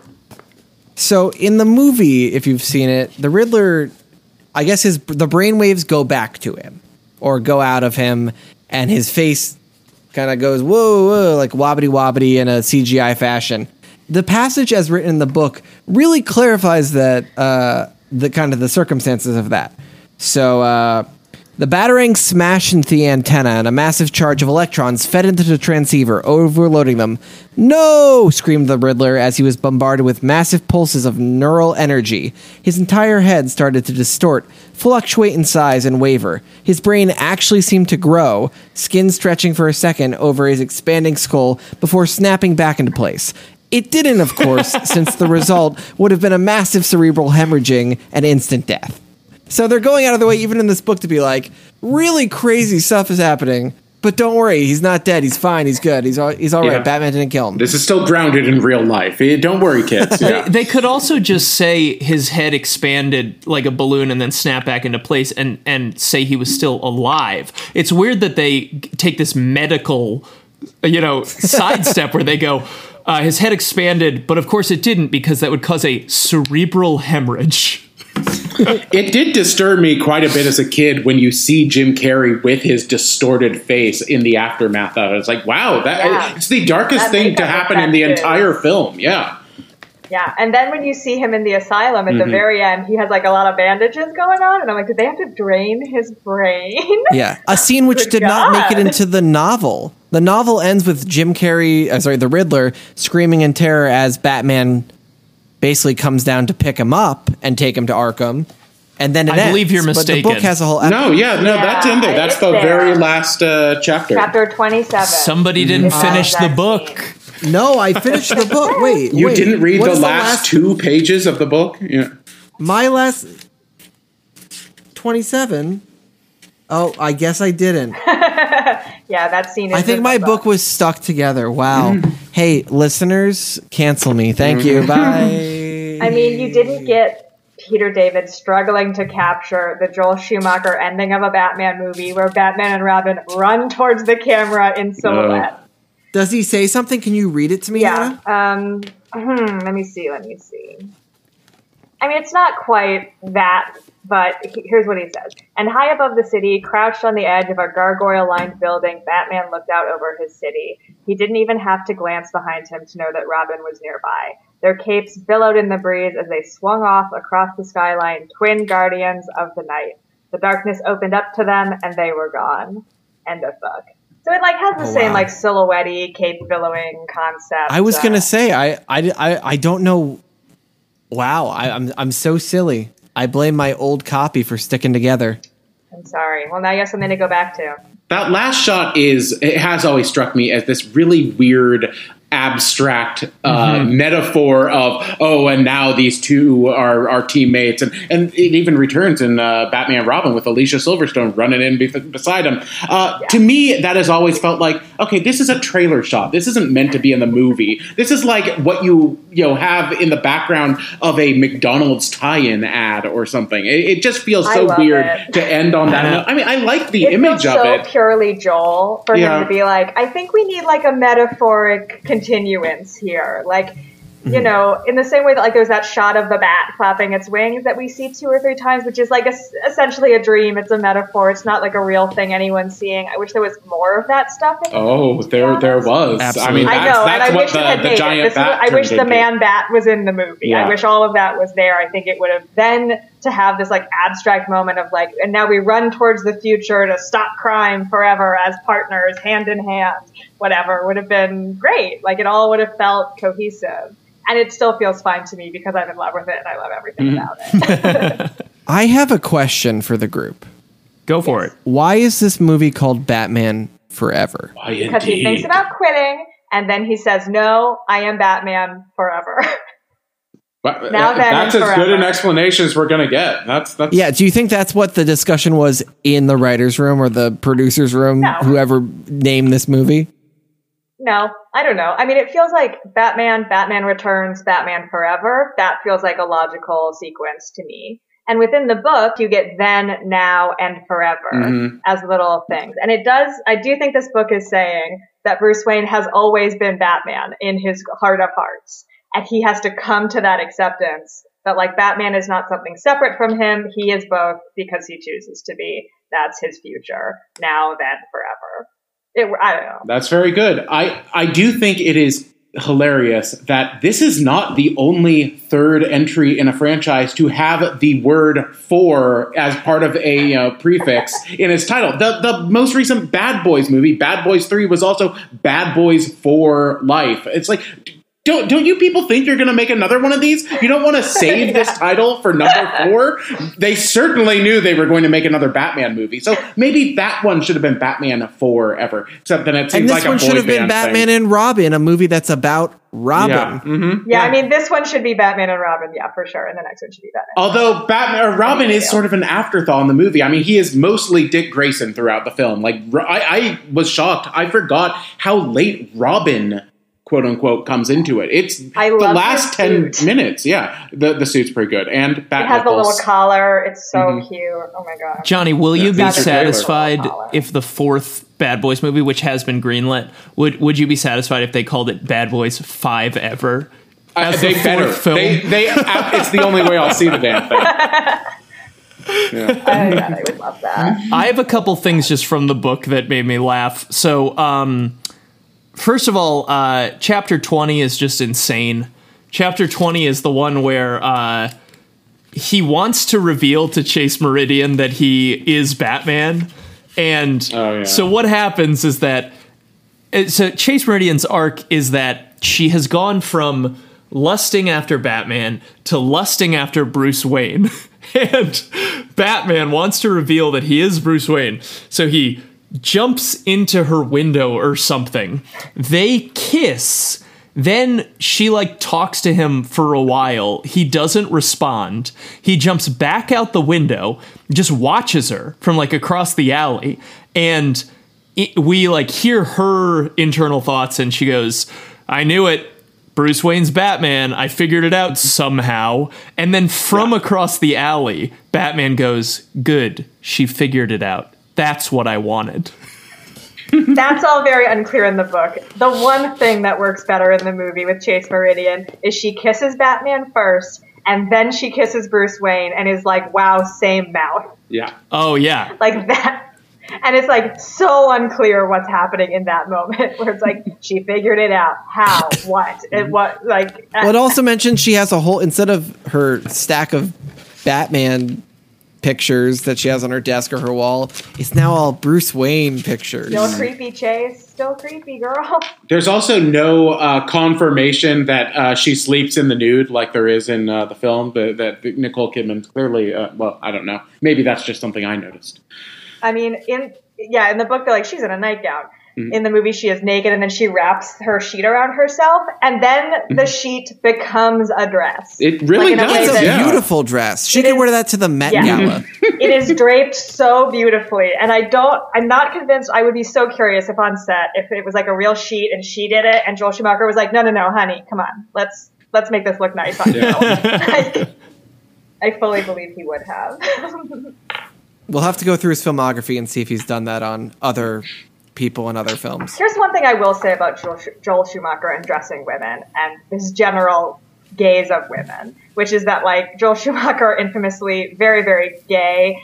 And in his films, you can tell that he has no interest in, like, women's bodies. Mm-hmm. But, like, his interest in women... Or heterosexual kissing, even. That, too. The kissing in Batman Forever is weird. But, like, his interest is very much like women's faces. He's like, they're beautiful, they're engaging, you know, they have things to offer that aren't their tits. And so I really appreciate, and we'll talk about this in Batman and Robin more, I'm sure, where, like, Chase Meridian is never like, here's her beautiful body. She's wearing beautiful dresses and they're skin tight and she looks great, but the focus is never on her tits. The same way with, like, when we have Poison Ivy in, like, leotards and leaves, it's like the camera is on her face and you're looking at her face. I love it so much. He tends to cast very tall, statuesque women. Yeah. Uma Thurman, Nicole Kidman. Yeah, because I noticed in the book, he doesn't do it too much, Peter David, but there are, like, references to, you know, the shape of Chase Meridian's bodies in her description in a way that's never happens in the film. There's never any leering, you know, shot as she walks away from the camera, which is to be appreciated. Though there are still those painfully odd lines of dialogue of, I want to get you out of those clothes and into a black dress. Yeah, like, it's weird. nonsense. It's still fighting against the script, even when it's in Joel Schumacher's hands. It's been very fun to just hear you guys reference Batman and Robin and be like, that person is in that movie. But on the page, at one point, isn't there a reference to Batman having already met Poison Ivy in this book? Yes. Yeah. And does that hold true in Batman and Robin? Are they reuniting? No, she gets an origin story in Batman and Robin. But yeah, as Hannah and we've all said, that film is almost not a sequel to this. Well, I guess it is in the sense of Robin's progression, but in the other sense, it really is just like sort of a floating timeline of, like, oh, here's another isolated Batman adventure.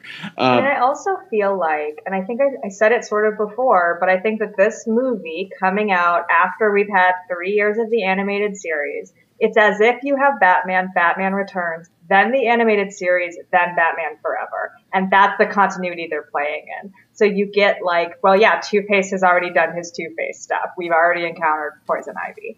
And then they make different choices in the next movie because you have to introduce new villains. Yeah, and Poison Ivy really had a renaissance because of that animated series. She was not a very popular villain for years, so I think that maybe her reference in this is just sort of people know who Poison Ivy is now, which they probably didn't 10 years prior. So there is a reference to Poison Ivy. There's also a reference to Arnold Schwarzenegger. I was amused by that. Right. Where, of course, Riddler is doing Arnold, right? Or he's doing an Hasta La Vista, baby. So it's like, oh, wow, okay. So Arnold exists in this universe, and wow, that means I have a lot something. of questions about what exists in the Batman universe. Like, they reference, like, the Jeopardy theme and, like, certain, like, songs from movies, and I'm like, how much does this overlap with our world? I don't understand. Exit it's to so Eden. Strange. And it's like, could they not get Jeopardy for the movie? Because that's in the book. And it's like, did they not get the rights to use the song? Did ABC not approve? But he's allowed Jeopardy to say reference? you have to answer in the form of a question. You're out. Right. So, like, did they shoot it and they had to do two versions? My guess is that they didn't want to pay for the song. It usually comes down to that. Well, totally unrelated, but what's that weird rights issue where sometimes there's songs in trailers and then the movie will have a different song? Like, it'll have a character listening to, like, Happy Death Day did that. Like, her alarm was like an actual rap song that I've heard before, and then in the movie it was like one they made up. But this is a question for my music licensing wife, but she just ate dinner across from me, and I think she's disappeared again into the ether. All right, well, I'll continue to live wondering. I just want to read, before I get to the big question that's on everyone's mind, I just want to read my favorite line in the book, which is, surprisingly enough, on page 5. So, Damn. Batman, in his internal monologue, has just recalled a bunch of advice that his father gave him. And then he goes... Oh, I know you're going to bring And up. then he goes, Somehow, words of advice as to how to take care of oneself lose their impact when the advisor isn't able to keep himself from being killed. It seemed to undercut the entire premise. So he's like, I'm just throwing all my dad's advice out. Now that he's gone, that's out. But this also comes 2 paragraphs after the father said, don't like go out into this part of the grounds, it's bad weather, but you could easily break your leg, his father had said, and then with a smile added, and of course if that happened, we'd have to take you out and shoot you. Yeah, that was a weird joke that like is nowhere in any of these sorts of films. Like you never do a joke like that. That's like Thomas Wayne. Joke. Seems so off, for what we know about, the Bruce Wayne, Thomas Wayne. Like, it doesn't seem like that kind of father-son relationship, but yeah. He comes off a little like a jerk in this book between that and the diary entry being, Bruce insists that we go see this movie. He insists. He seems very pissed off by his son. Yeah, detached and, yeah. Well, nothing's going to make a dad a better dad than when he dies and you think back on him and you go, he must have been a good dad, right?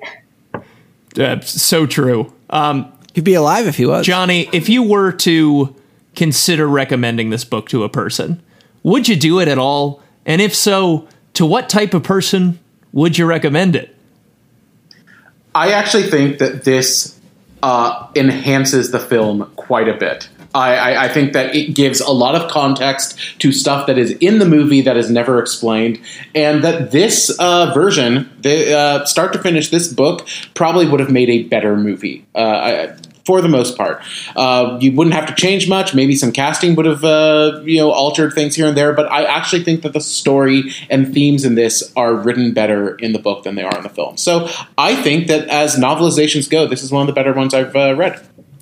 Andrew Marco, same question, different answer. Yes, I would say I would recommend this to someone who had read the movie. I would actually recommend this to someone who had not seen the movie because Batman is so sort of culturally well known, and I feel like this book does a good enough job about explaining Batman and the other characters that even if you just had a passing knowledge of it's a superhero story, I think it works on its own. And I do think it also improves the film that was attached to it. So I would say anyone could read this book, more or less, as long as they have an interest in action or superheroes or that sort of genre, and enjoy it. Hannah Blackman. Yeah, I think everyone's made strong points here. I, too, would recommend it if you have an interest in Batman. I think it's a nice companion to the movie. It's, better in some ways. There's other things I don't like quite as much. But if you like the movie at all or think it, has something missing that you're curious about, this is the quintessential novelization concept for me. It's you watch the movie and you're like, ooh, I wish I had a little more. And then the book gives it to you, and that's what this novelization does. So I would definitely recommend it if anybody has, a passing fancy to read it. I'd be like, oh, yeah, that's a good one. Check it out. I also, though, would be but don't forget to watch the movie because everyone's faces be beautiful. That they are. I myself am not as positive on the book as the rest of you, though I did enjoy reading it. I think that a lot of what we are enjoying about the book is this intersection between it and the movie that we saw. So while a chapter might not be incredibly written or incredibly creative, we're sort of doing this work where we're going, but if that had been in the movie as I saw it, that would be terrific. So on its own, I don't think the book is amazing. I did enjoy reading it. I mean, in the intro, I called it on balance decent, which is either a compliment or a burn, depending on where you're coming from. But I would definitely recommend this to someone who loved the movie or loved Batman and was yet to see the movie. But as Hannah said, I think you absolutely have to pair it with the film. On its own, it would be, I don't know. There's just so many fantastic moments and performances in it, and just I really enjoyed Schumacher's visuals. So yeah, I would recommend it to a super fan. Well, you should watch some more Schumachers. He has so much to give you. I mean, I definitely will. I also realized I've seen The Lost Boys, so I'm up to like 6 now. I mean, And if you like this, I definitely recommend his debut feature, The Incredible Shrinking Woman. It has a lot of the same goofy qualities. Mm-hmm. And Phantom of the Opera is A movie, yeah. It is good Schumacher. As an It is great adaptation of Phantom of the Schumacher. Opera, like, you might have opinion, but it is good bubblegum Schumacher. Yeah, I can't argue with that. I also am a big fan of 8mm. I kind of which like no that one too. one likes. Yeah, but I think it is a really interesting movie that's like about what we want to see in movies. I don't know what that is, And it's got so maybe I'll check that out. It has Nicolas Cage and Joaquin Phoenix, and it's ugly and weird. And Gandolfini in there too, right? Yeah. It's an interesting little movie. It's been a while for that one for me. You also might think Blood Creek is fun, which is just a full-on horror movie that has like early Henry Cavill in it. It's like an early Michael Fassbender as like a zombie necromancer Nazi. It's fun. It's really fun. Party he was born to play. Could not be more sold on everything you just said. Again, I've watched all of the Schumachers. I have opinions on every single one of them. I love him. Oh, Andrew, have you seen St. Elmo's Fire or DC Cab? DC Cab is super fun. I- St. Elmo's Fire is also fun. Also, Cousins. I love Cousins. One of my favorite romances. Oh, I thought you were just saying like as a trope. Oh no, sorry, the movie Cousins. Godfather 3, my favorite movie. I forgot that was him. I was meaning to revisit Cousins recently. I saw it was streaming somewhere. I was like, I haven't seen that since it came out. Very sweet. It's a sweet, lovely little movie. And I did really like your DC Cab review. I just saw that for the first time. It was everyone should one go I've read been trying to Hannah's find for years. take on Joel Schumacher. It's positive. The only one that I couldn't get on board with at all was the number 23. That movie's unpalatable. You're not alone. It's I tried so hard. It's a very strange movie. To our surely dashing listeners slash readers slash viewers. I mean, we are asking people to engage in a lot of media. Thank you for listening to the first season of Authorized. This is the season 1 finale. Please do all the things that you would do for a podcast to our podcast. Rate it, review it. Make sure that when we come back in most of 3 months, you get a little ding on the phone and you go, oh, is that my friend who ghosted me years ago? No, it's season 2, episode 1 of Authorized, which will be Joel Schumacher's Batman and Robin. So that will come out, I believe, on January 6th is what we were eyeing, if that's feasible. And if I'm lying, you'll find out the hard way. Good night.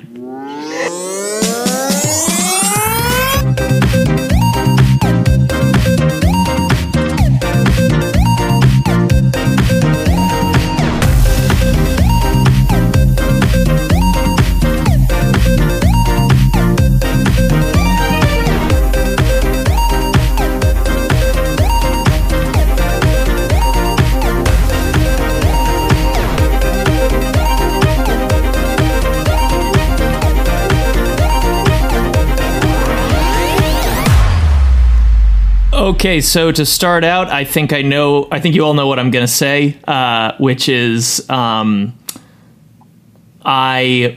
up was horrifically terrible at riddles, and I'm terrified of riddles, and so... You're right, this is what I thought you were going to say. This is how we start every episode. I have prepared some riddles for you all. Oh, dear Lord. Oh, boy. All right. And this isn't a trivia style thing. You can discuss it with one another. I mean... No, it should be, after what I put you through, it should be a trivia style. I mean, I'm more thinking that if this gets tagged on to the end of the episode, we shouldn't just have long, awkward silences. Oh, sure. Okay. All right, give us these riddles. Riddle number Riddle 1. us I'll read these out loud for the listener, and I'll also drop these in the chat. And thank you for indulging me, everyone. So... Riddle number 1. I touch your feet. I am a bull. I help you make the vessel full. I touch your feet. I am a bull. I help you make the vessel full. I mean, it's a better riddle than any of the ones that are in Batman Forever, so That's I can fair. commend you on that. Yeah. Can you judge a riddle before you've heard the answer? Because what if it's just fully idiotic logic? That's a fair point. If it's a bullshit pun, then it's not a good riddle. Yes, Totally. and I'm actually having to think about it as opposed to you won't find 13 on my face. Gee, I wonder what that could be. Oh my god. You know, I think we're being unfair because the original riddle of the Sphinx is also pretty obvious. Yeah. So, let's cut Mr. Riddler a little slack. I Okay. actually- Losing your fucking Time mind. to.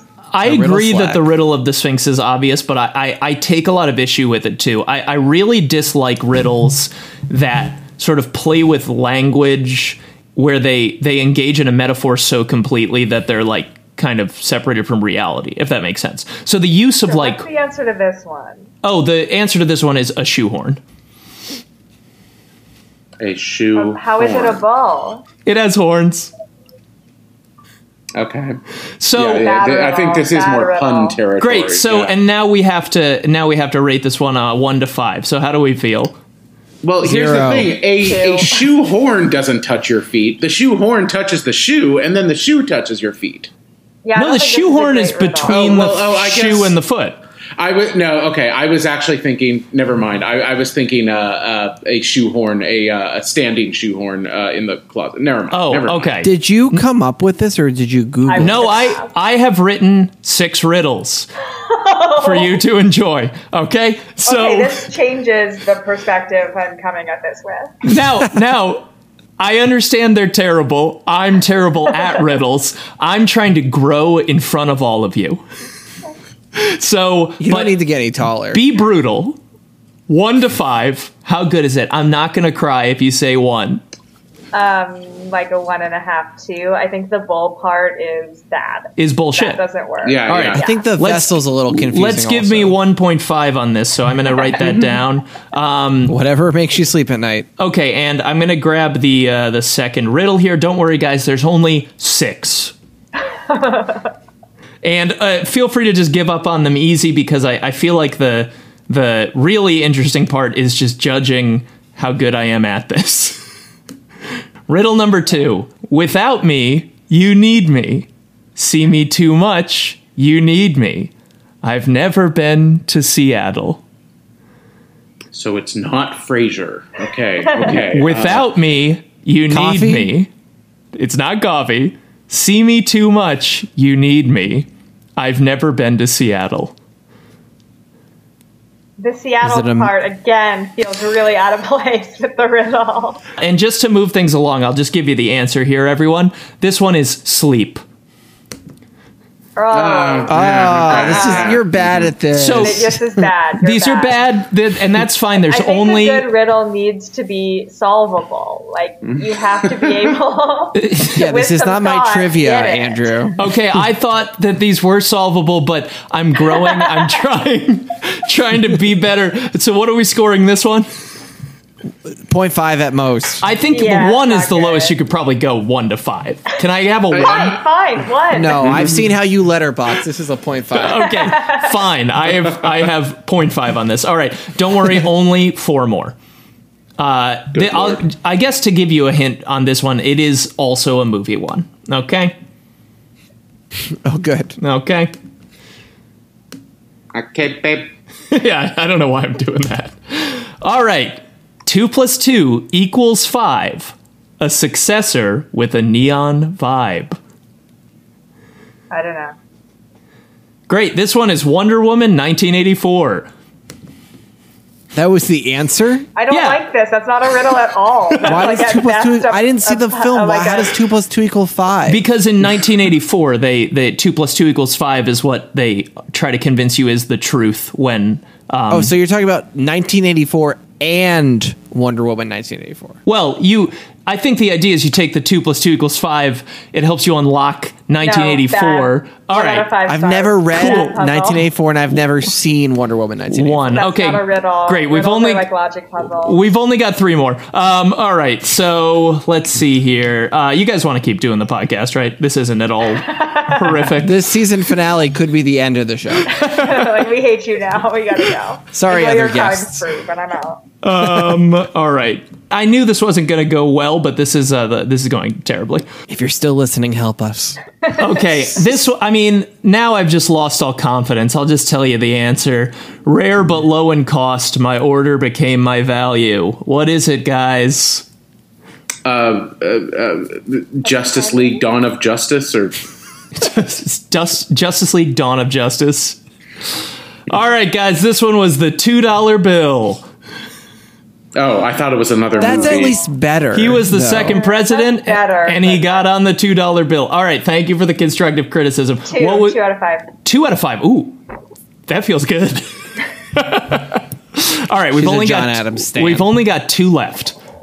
Okay. Great, I'll never do this to you again. I'm worried for see. Batman and Robin now. Yeah. All the Right, ice-related puns. All right, Those are so good. I taste bad in the morning, I hide in the day, at night I come out to play. Toothpaste. Breath. Pretty close. Both of those pretty close. It's just like the slightest variation on that idea. I taste bad in the morning. I hide in the day. At night, I come out to play. Alcohol? Open mouth breathing. It's just... go ahead. Mouthwash for the.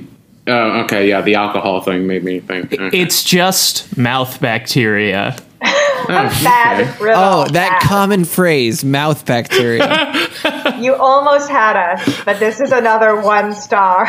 Okay, so I'm up to a 6, just cumulative score for 5 If the riddles. answer to that was like toothpaste or mouthwash, then it would be a better riddle. But because you chose something so not intuitive, bad riddle. Okay, It feels like we're playing Jumanji right now. okay, I only have 1 more, and God. then we're done. Not of Jedi, nor of Khan, both scot-free of me. Not of Jedi, nor of Khan, both scot-free of me. Yeah, I'm not sure how much the Star Wars and the Star Trek fall into this, or if it has to do with the Return or the Wrath. Think about Or if it has to do with Montgomery Scott. Think about the lawsuit. The lawsuit. This is a bad riddle. I'm saying it. What lawsuit? Seconded. Lawsuit. The lawsuit. Whose lawsuit? The lawsuit. Okay, just what is it? Hold on, I'm putting something in the chat. Oh, God. Is it just the word lawsuit? Oh my I god. hate you. I quit. I read this whole book. I'm excited to talk about it. I'm out. I'm gone. It's just revenge, okay? That's what I thought it might be, but I doubt Wait, was it going to be called Revenge of Khan? It was going to be called Revenge of Khan and Revenge of the Jedi. I know Revenge of the Jedi. I believe they sued each other, or there was some sort of legal dispute, and they both moved away from the name. And then, of course, Oh, Tony's, is that why? I just thought that I thought the Revenge of the Jedi thing was always a, like, George Lucas pouted and said, Jedi just don't seek revenge. That's not what Yeah. Jedi do. I'm calling that not a good riddle, though with a little workshopping, it could be better. Yeah. great. And the lawsuit is not a helpful clue. Andrew, I don't want to be an Ed Bigley Jr. about this, but I think you're bad at your job, and your job is riddles. You're fired. I need a rating for this just to out of 1.5. 5. Slightly better. 1.5. Yeah. So I ended up scoring 7.5 divided by 6. So I got around a 1. And hold on, let me just check on my key here what that comes out to. I'm just gonna share my screen for a moment. That's what we want him to hear. That makes me a master. A master. Cool. All right. That's awesome. Thank you so much for indulging me, guys. For the listener at home, Pro was 0, King was 5, everything in between was Master, if I saw correctly. He did not give us very long to look at it. I can't believe He you did didn't not even want us to make see. one of the levels Riddler. That would be better.